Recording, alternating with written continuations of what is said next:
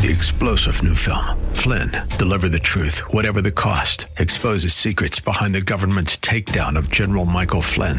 Flynn knew what the intel world had been up to. He ordered the first audit of the use of contractors. This set off alarm bells. He told the truth. He was the most dangerous person for Donald Trump to hire. They had to get rid of Flynn.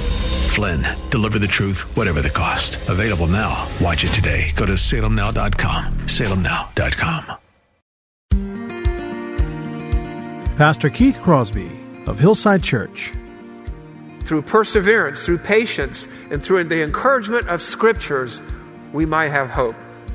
God does cause all things to work together for good. He gives us insight that into suffering, that there is a world that we can't see. There are reasons we may never know, but it's not for nothing. Even when Satan or others intend us harm, God intends it to make it work out for our good. God allows suffering to point us to a greater need. I can see the promised land, though there's pain within the plan. There is victory in the end. Your love is my battle cry, the answer for all my life. Every giant will fall, the mountains will move, every chain of the past you've broken into. All the fear of the lies, we're singing the truth, that nothing is impossible with you. Oh, nothing is impossible. Hello and welcome to today's edition of the Grace to Live radio broadcast with Keith Crosby, Senior Pastor of Hillside Church in San Jose, California. We are so delighted that you've chosen to spend time with us today on the broadcast. And as always, we would encourage you to follow along with us in your Bibles if you can. On today's program, Pastor Keith will be taking us through a series on the providence of God, where we'll be making stops in the book of Ruth, in the Psalms, and also in the book of Job. So if you have your Bibles, please turn with us today to the book of Job. Job tries to answer them. Now imagine, he's here's starting Pastor to wear Keith out with and wear today's down. study. He's frustrated. He becomes angry. And he says, oh, if I could argue my case before God. God owes me an explanation. Why is this happening? And God remains silent for like 35 chapters. Job is only 42 chapters long. And then God answers him after all of that. And we don't know how long all this took, but his answer is jolting and instructive. Then the Lord answered Job out of the whirlwind and said, who is this that darkens counsel by words without knowledge? Job has been saying, I'm owed an explanation. This isn't right. What's going on? I need to argue my case before God. And God says, who is this that speaks without knowledge? And then in verse 3 it says, dress for action like a man. I will question you, and you will make known to me. You will instruct me. There's a hint of sarcasm here. Where were you? Where were you, Job, when I laid the foundation of the earth? Tell me if you have understanding. Who determined its measurements? Surely you must know. Or who stretched out the line upon it? On what were its bases sunk? Or who laid its cornerstone? When the morning stars sang together and all the sons of God, all the angels, shouted for joy. He's talking about the creation. Have you commanded the morning since your days began and caused the dawn to know its place? Have you entered the springs of the sea or walked in the recesses of the deep? Have you comprehended the expanse of the earth? Declare if you know all this. Can you bind the chains of Pleiades, these are the constellations, or loose the cords of Orion, or can you guide the bear with its children to its place? Do you know the ordinances of the heavens? Can you establish their rule on earth? What is going on here? Is God being mean to Job? Actually, no. God is saying, do you know why things are the way they are, Job? Do you know why things work, how things work? because you made them. He's indicating to Job there's a world that he can't see or comprehend. Sort of like Job is looking at the trees and he's missing the forest. And then we read this comment from God in Job 40, verse 8. Will you even put me in the wrong? Will you condemn me that you may be right? And he's saying, Job, think of what you're doing here. You're accusing me of being wrong, and you're saying that you're righteous. And is that what you want to do? Hearing from God, Job begins to sense and see that perhaps there's more going on here than meets the eye. Kind of like Ruth, there's this larger picture, this tip of the iceberg scenario. It's as if you take the time to read all of Job, God said to Job, you can't see the forest for the trees, Job. There's a larger picture. You're looking at yourself, and there's so much more going on here. And that's why he's asking him, do you know all these things about creation? Do you know how stuff works? Do you know why things are the way things are, even right now in your own life? And you can read Job for yourself, but on hearing God's reply, Job gave us the memorable saying. How many times do people say this without even thinking about what it means or where it came from? I repent in dust and ashes. I spoke without knowledge. Job 42:2. Job says to him in response, I know you can do all things. I know that you're sovereign, that no purpose of yours can be thwarted. Therefore, I have uttered what I did not understand. Things too wonderful for me. That's things beyond my comprehension. I've challenged. Which I did not know. Which I did not understand. I have heard you by the hearing of the ear, and now my eye sees you. So apparently God appeared to him in some sort of physical form. Therefore, I repent in dust and ashes. Job says, I put my hand over my mouth.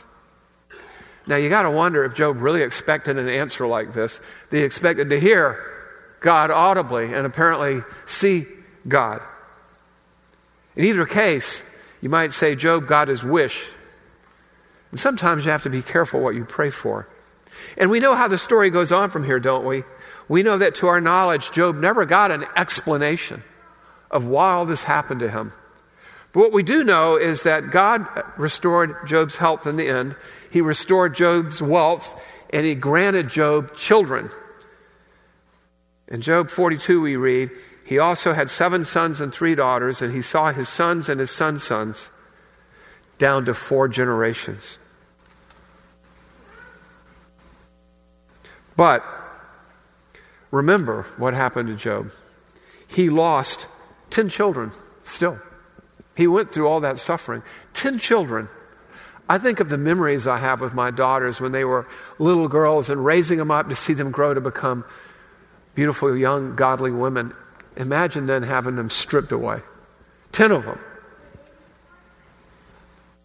And it's also safe to say that Job's closest relationships, those friends of his, relationships with them were probably strained.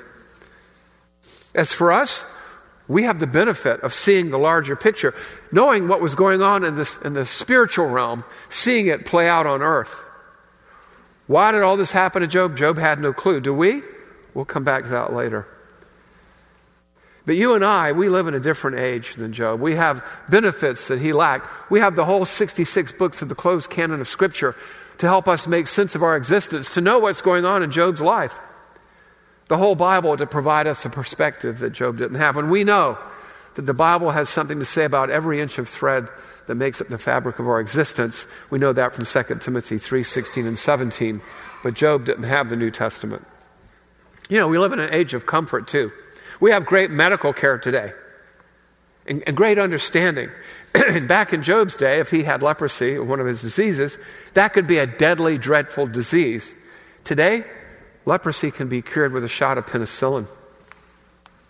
You know, today, speaking of good medical care and symptoms, today a person has chest pain and numbness in the left side, pain in the jaw. And they know that these are telltale signs of coronary disease, angina, symptoms of angina, and the harbinger of a heart attack. And then we know if you don't seek medical attention, you could die. Imagine if diseases didn't have symptoms. Imagine if there were no consequences for sin.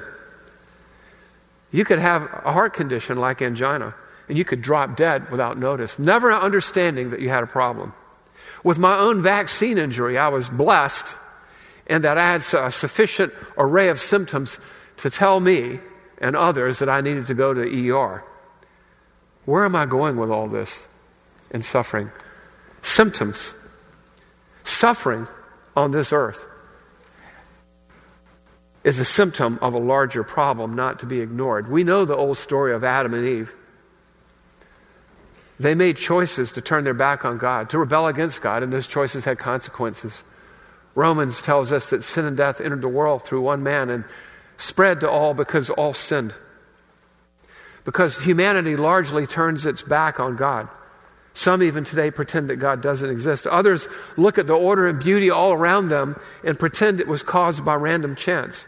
But we know that God's invisible, the invisible God, that his fingerprints are all over the creation. You just can't get away from the order of the universe and the beauty. Day to day pours forth speech. There's no place where the evidence of God is not known or seen. But people ignore those things to their harm. And so God left symptoms to warn the human race of its spiritual heart disease. We all know viscerally in us, even those who don't know Christ, there's something wrong with the world. We see suffering, sickness, sadness, people dying, people being murdered, raped. There's injustice all around them. All of which are symptoms that should cause us to stop and ponder our existence. But some people ignore or write them off to their harm, and when they die, they go from bad to worse. Ignorance is not bliss. So God does allow suffering, disease, and all kinds of things, because in some cases, it causes people to look up and ask questions, to ponder things, questions beyond themselves, questions about their existence, questions about the existence of God. And maybe those questions start with something like, if there is a God, then why does he allow suffering? Because suffering is something that points you and me, us, we, to a greater need. Maybe he allows suffering to get our attention so that we can experience his goodness and his blessing and forgiveness and salvation and eventually heaven.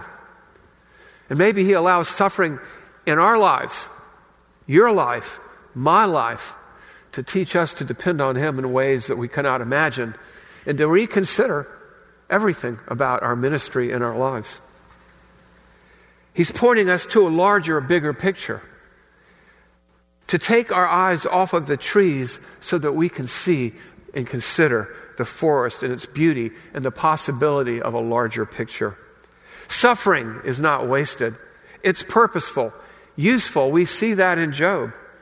Suffering is good even. Which brings us to the New Testament in John chapter 9, verses 1 through 7. I'm going to read portions of it to you, but what's going on here in this vignette of the unfolding drama of redemption, in this little act, in this scene, Jesus and his disciples are on it's the Sabbath day, and they come by this man who's been blind his whole life. And we read this: as he passed by, Jesus, saw a man born blind from birth. And his disciples asked him, Rabbi, who sinned, this man or his parents, that he was born blind? These must be friends of Job in some way, huh? Jesus answered, it was not this man sinned, or his parents, but that the works of God might be displayed in him. Think about that. Now Jesus goes on to heal the man and change not only his physical state, in his state of being now he's no longer blind, but he changed the trajectory of his whole life, including his eternity, and through him the lives of countless others. Now, in this case, the disciples saw a tree, a man born blind, a symptom of something, or so they thought. And Even the disciples reveal even the karma-like nature of their world. But Jesus explains it all, and in the process, I think, gives us an answer for Job. Jesus points to the forest. It was not that this man sinned or his parents, but that the works of God might be displayed in him. This man found healing after a lifetime of blindness. The blind man found Jesus in an eternity of peace in eternal life, and he still had many good years left. And many people saw this unmistakable, undeniable, irrefutable miracle performed by Jesus, and they looked up. Others, like the Pharisees, choosing to ignore their spiritual angina, which this miracle indicated there's something going on beyond you, beyond this realm that you need to think about. They ignored it. They ignored the miracle to their detriment. But his life and the lives of those who watch this healing and those who read about it in the pages of Scripture, almost from Jesus' lips to our ears or our eyes, understand that this man suffered for a reason. It was not that this man sinned or his parents, but the works of God might be displayed in him. Providence. Providence often involves suffering. But all things do work together for good. The book of Job and this vignette from John end happily, but not without initial, incredible hardship. In both cases, we already discussed this with Job, there is a whole world going on around them. They're looking at the tip of the iceberg. There's a larger picture, an entire redemptive forest, this unfolding drama of redemption. And after a lifetime of blindness, the blind man's sight is restored. And after a season of incredible suffering, Job's fortunes are restored. And neither of their sufferings have been wasted. God never wastes anyone's suffering, not yours, not mine, not ours. God accomplished something eternal with an incredible ripple effect down through history, his story, which brings us to another example of suffering. The suffering of the Apostle Paul and the so-called thorn in his flesh. 2 Corinthians 12, 7 through 10. Paul writes this: "So to keep me from becoming conceited because of the surpassing greatness of the revelations," because Paul is an apostle, he's seen visions and revelations and a resurrected Christ and all kind of things that nobody's seen. Because of all these things, to keep me from exalting myself, to keep me dependent on God, a thorn was given me in the flesh, a messenger of Satan to harass me, to keep me from becoming conceited.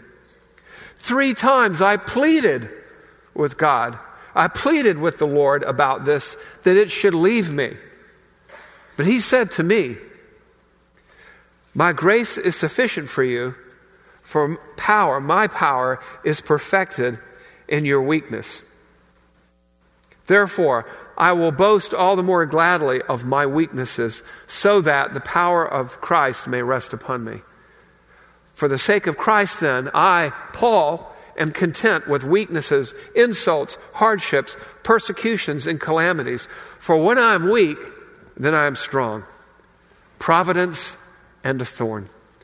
Paul's thorn, what was it? People guess. They have theories. You look at the book of Galatians, it talks about this horrendous, unsightly eye condition he had. Maybe that was it.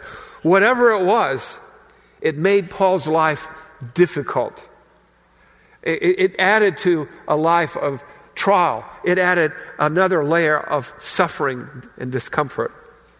So this great apostle asked repeatedly, pleading 3 times for God to make it gone.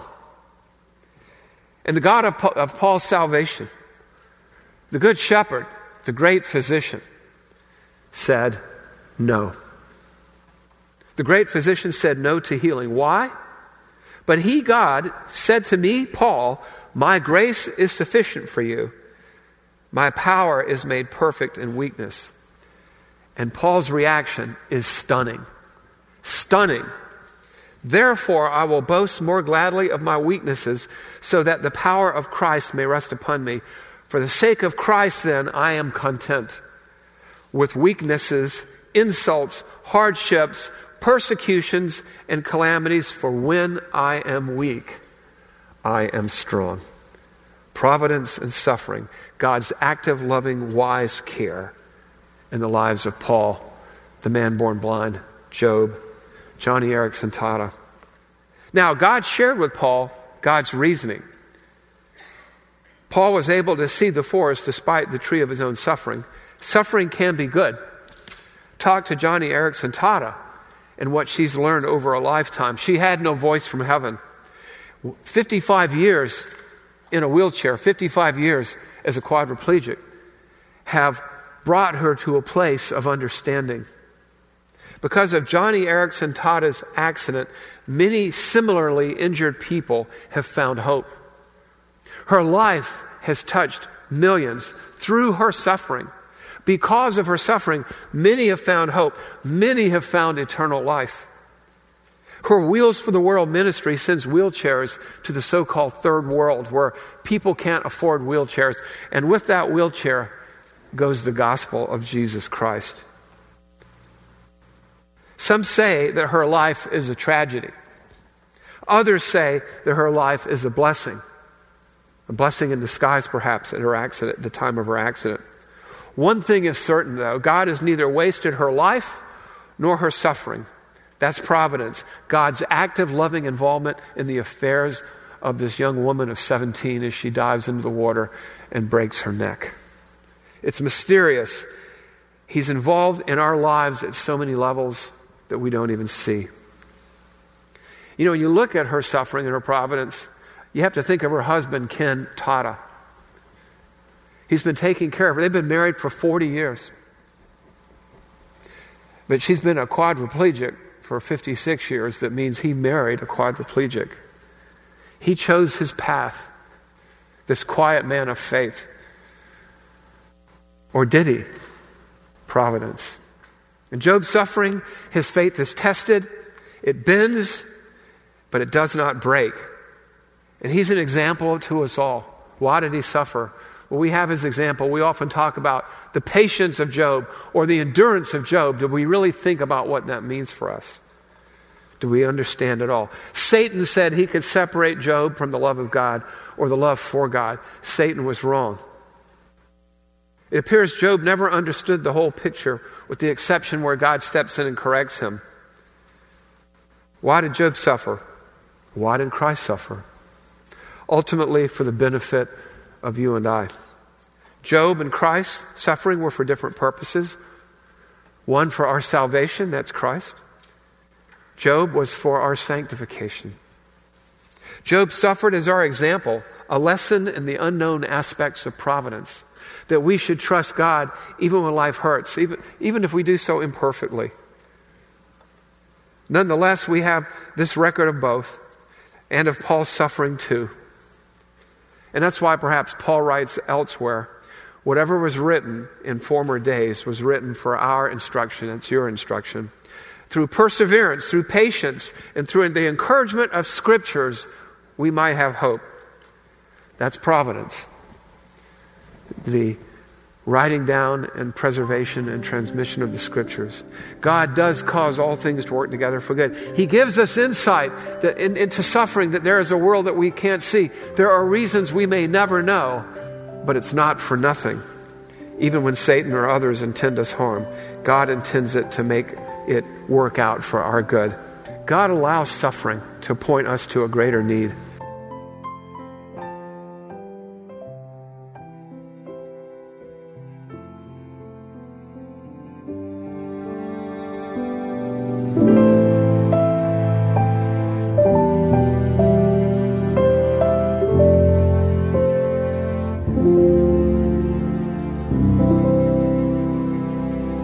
Pastor Keith Crosby on today's edition of Grace to Live. We are so blessed that you've chosen to spend time with us today studying God's Word. And if you'd like more information on Pastor Keith or Hillside Church, here's how you can connect with us.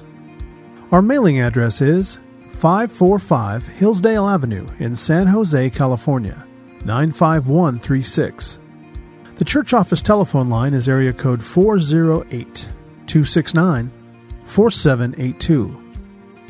And you can connect with us on our website, which is gracetoliveradio.org. There you can check out archived messages of past sermons and also listen to Pastor Keith's weekly blog. And please remember that the Grace to Live radio program is a listener-supported ministry outreach of Hillside Church if you'd like to partner with us financially. Again, all of these things are available to you on our website, gracetoliveradio.org. Also, I'd like to remind you that Pastor Keith and the staff here at Hillside always look forward to hearing from you. So if you'd like to drop us a note, you can email us here at keith@hillside.org. Well, we hope that you'll join us again next time for Grace to Live. But until then, I'm your host, Kevin Reeves, and on behalf of Pastor Keith and everyone here at Hillside Church, it is our prayer that the Lord will richly bless you. And thanks for listening. Every giant will fall, the mountains will move, every chain of the past you've broken into. All the fear of the lies, we're seeing the truth, that nothing is impossible with you. Oh, nothing is impossible.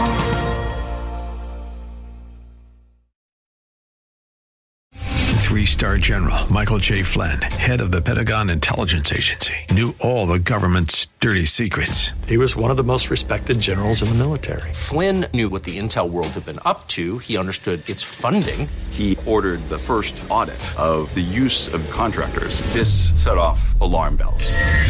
The explosive new documentary, Flynn, Deliver the Truth, Whatever the Cost, uncovers the facts behind this scandal. Flynn told the truth. He was the most dangerous person for Donald Trump to hire. I find out the worst enemy that I'm going to face in my life is right here in America. They took my assessment and they wanted me to change it. And I was like, I'm not changing it. They had to get rid of Flynn. With in-depth interviews, archival footage, and never-before-seen personal records of the man behind the headlines. I just felt like I was drowning. Flynn, Deliver the Truth, Whatever the Cost. Available now. Watch it today. Go to salemnow.com. salemnow.com.